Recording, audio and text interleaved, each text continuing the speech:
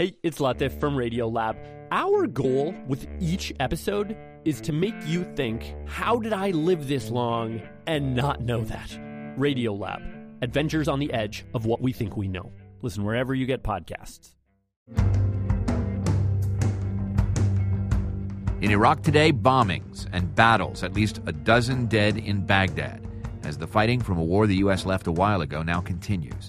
10 years after the U.S. invasion of Iraq, the nation is unsettled, uncertain, unable, it seems, to step away from the cycles of violence that visited every city, every neighborhood in what was to be a war of liberation.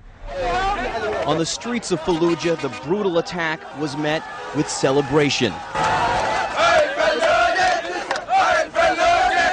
"We are from Fallujah," they chanted. "This is our work." That's reporter John Berman of ABC News in Iraq in 2004.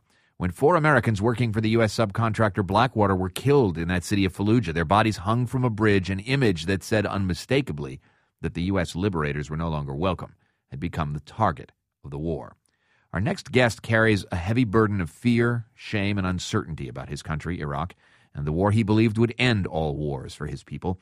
Abdul Razak Al-Saidi covered the war as a reporter for the New York Times. He's currently a senior researcher with the Physicians for Human Rights, and he joins us from the studios of our partner, WGBH, in Boston. Welcome.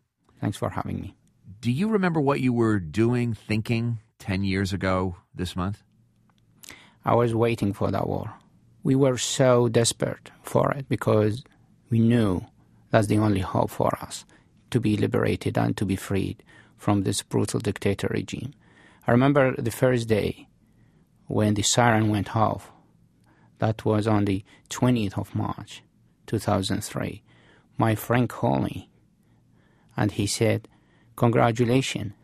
And we knew no one could do the job. No one could remove Saddam Hussein from his palace. Only the U.S. Army and their allies. We thought that, this is the new future. This is the new era. This is the end of oppression, of dictatorship, of abuse. But unfortunately, the price was too much because we gained our freedom, but we lost our country. Let's speak of that loss, really from the transformation that you witnessed from that hopeful March day in 2003 to barely a year later in Fallujah, where as a journalist, as someone who was going to be a part of telling the story of the liberation of your country, you find yourself in a very, very different, much less hopeful place. Yes. In fact, things getting worse and deteriorated, and we thought we losing our dream. I lived most of my life in a war zone since the Iraq-Iranian war started in 1980, which is I was only 11, and then the first Gulf War in the 90s, and then the American invasion in 2003. Then we thought this is the end. This is the end. But unfortunately, it was the start of different oppression, the start of different, brutal area. What I saw in Fallujah in 2004, which is I never seen in my life. And when I come back, I said, what's the point? I don't feel safe. And you don't know who's your enemy. It's people fighting each other. People were killed based on their names. That's it. Let's talk about that day at the end of March when you really entered into Fallujah as a journalist to cover a story which said so much about all of this violence and the extent to which people had been brought down to a level of savagery. Yeah. We were driving on a highway before Fallujah, and we didn't know exactly what's happened. We know there's something happened there. And then I decided just go by myself as an Iraqi, and I left all my New York Times IDs with my colleagues, the American colleagues in the base, and I will take an Iraqi driver, and we drove as an Iraqi, not as a journalist at all. And then what I saw, it was so, I think I saw half of the scene. When I arrived, I saw 2 burned vehicles, and I saw bone and flesh was dangling from an electricity wire, and I asked what happened. And I've been told, 4 Americans were killed and they were burned. And then I said, where are their bodies? He said, their body were dragged to the bridge. So I said, where's the bridge? He said, just, 5 minutes walk, 10 minutes walk. Then I walked with hundreds of mobs, mostly children and teenagers, and they were so excited. When I arrived to the bridge, I saw two bodies hanging on the bridge and two on the ground, and their kids were there and kind of, celebrating, and, and the smell. That not just, broke my heart, but that made me so scared, because I just imagine myself, I could be the fifth one. I will be the fifth one. If any one of these, know I work for New York Times, just the mention name New York Times, full stop, we work for American, it doesn't matter. Army, government, NGOs, or media, then they consider you are a traitor or a spy or whatever. In the midst of that fear, you're also seeing around you, and you mentioned a moment ago, children playing amidst the bodies and this brutality. What did you see? That was the most, I think, brutal scene I've ever seen in my life so far. A child, I think he's 10 or 11 years old, he was kicking one of the body, and what it was is there's smoke coming from the flak jacket, and he was shouting "Pacha, Pacha." What's that mean? Pacha, it's a very famous meal in Iraq, which is the head of the sheep. And then I thought, this child, what kind of generation we have? And there's many children, by the way. He's not the only one. And he's exactly your age when you witnessed the Iran-Iraq war, when you were 10 and 11. Yeah. But what this child is seeing is so much worse than you ever experienced. The dangerous thing is this child was so excited. He was kicking the body. He was shouting. I mean, I think I was a normal child. I was scared of the war. I mean, I was hiding with my mom. But not doing this. It's unbelievable. And at that moment, did you think to yourself, we've crossed a line here in Iraq, in my country, and we can never go back across that line? Yeah. This kind of violence, this kind of killing, and from that time, 2004, things getting worse and worse and worse, and more violent, more violent, more killing, more casualties. And then I was thinking, what's the gain? What's the goal? I don't understand where we're going. When did you decide? When did you tell your editors at the New York Times that you really wanted to do something different? I told them I'm going to quit. I'm going to quit the job. I don't want to work as a journalist. I don't want to see these things anymore, because if I'm not a journalist, I wouldn't see these things. I would just stay home, do nothing. But he convinced me to stay as a very good negotiation tactic. So I remember he said, "This world need people like you. We need reporters like you." And it's still exciting to work as a reporter, but just to see this scene,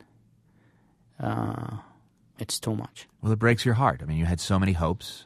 You had spent your life from the time you were a young boy imagining Iraq without war, and you were brought to witness something so horrible and shameful. I thought this war was the last war. That's my hope. So therefore, when I said I was so excited, for that when I was in Iraq, because we thought this is the last one, and that's it.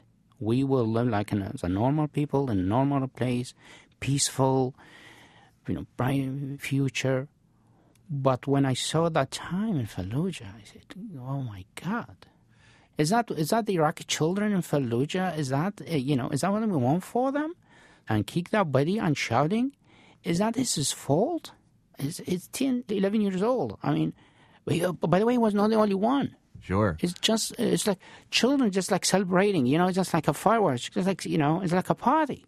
Razak, this whole scene was played back to you in Cambridge, Massachusetts, when you met one of the relatives of the soldiers who was killed, and you had to relive this, but from a very different perspective. What happened? Yeah, in fact, this is, this might be a strange moment. When I was there, I thought about their families. This is the four Contractors. The four contractors. Yeah.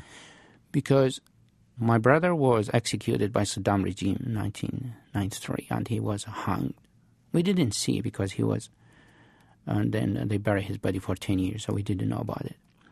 So it's come in my mind, this scene. Do their family know what's going on to them? I don't know. This has come just to my mind about their families of these people. And then in 2009, when I was a student at Harvard and was also a former Nieman Fellow, a friend of mine, she's also a Nieman Fellow, told me that a mother of one of these four is coming here, and she will talk in one of the events, informal events, and Nieman, would you come? And then I said, no. And then she said, she really wants to see you because she knew that you were there. And then I saw her. She was very kind and she was very soft. And I think she was a very good mother. And she asked me a very difficult question because she needs to know everything. She wants me to describe the scene every single second. She just want to see, to know exactly what happened. But of course, I didn't tell her because I was very elusive. Then I tried to change the subject to, what you can tell to a mom of what's happened to her son. Didn't she deserve to know?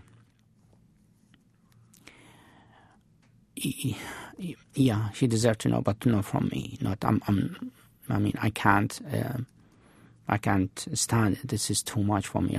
From personal level and emotional level. When I saw her, before even we start, I cried. I just cried. Before we talk. It's not her fault. It's not my fault. It's, that's, her son. And that's really that's the theme here. It's not her fault. It's not your fault. And yet both of you are led into an emotional catastrophe that neither of you can ever really fully recover from, right? Yeah, and I think, I know the war is over, maybe for American administration too, but for this mother, Donna, I don't think so. And for other people.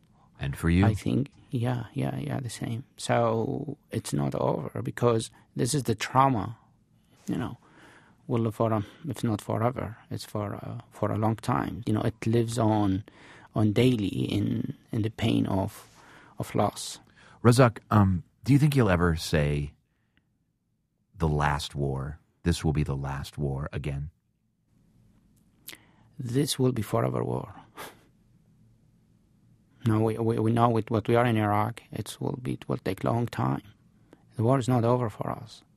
The war is not just like you send troops and fight there. It's the consequences. So the last could be, but it might be forever. So it's a difficult question. This terminology maybe it's. There's no such thing as a last war, I guess, is what you've learned. No, it was not the last. Look at my country now. I hope we have a good future. But the violence is still there, the killing is still there, the terrorists is still there, and the sectarian conflicts, the conflicts between factions, still there. I think that will take a long time. That will last for a long time, unfortunately. Abdul Razak Al-Saidi is a former journalist with the New York Times. You can read his last dispatch from his country, a piece in the New York Times Magazine called Unwilling Witness. He's a senior researcher now, Middle East and North Africa, with the Physicians for Human Rights.